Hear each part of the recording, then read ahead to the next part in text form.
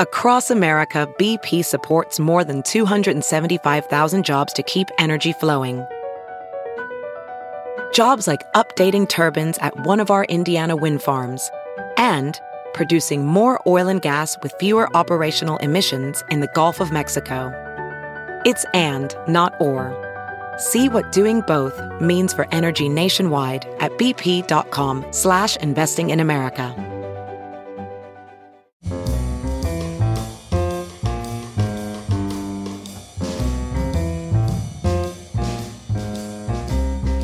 This is Merriam-Webster's Word of the Day for Saturday, August 4th.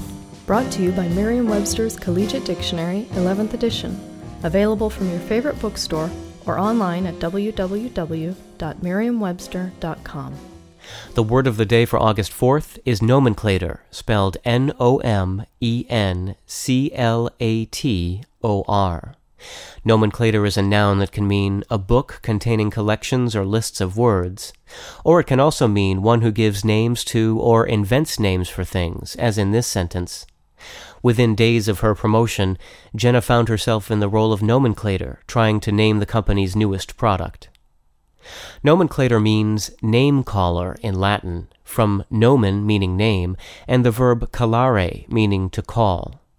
In ancient Rome, the nomenclator's job was to call out or whisper the names of people as they approached a candidate during a political rally.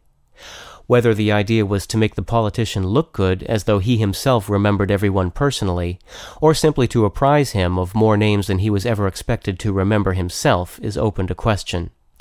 What's quite certain is that in modern times the job title names one who creates new names for things. Nomenclator is applied especially to those who help create a nomenclature, a system of terms for a particular field or discipline.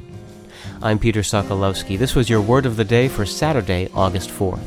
For more information, visit Merriam-Webster online at www.merriam-webster.com.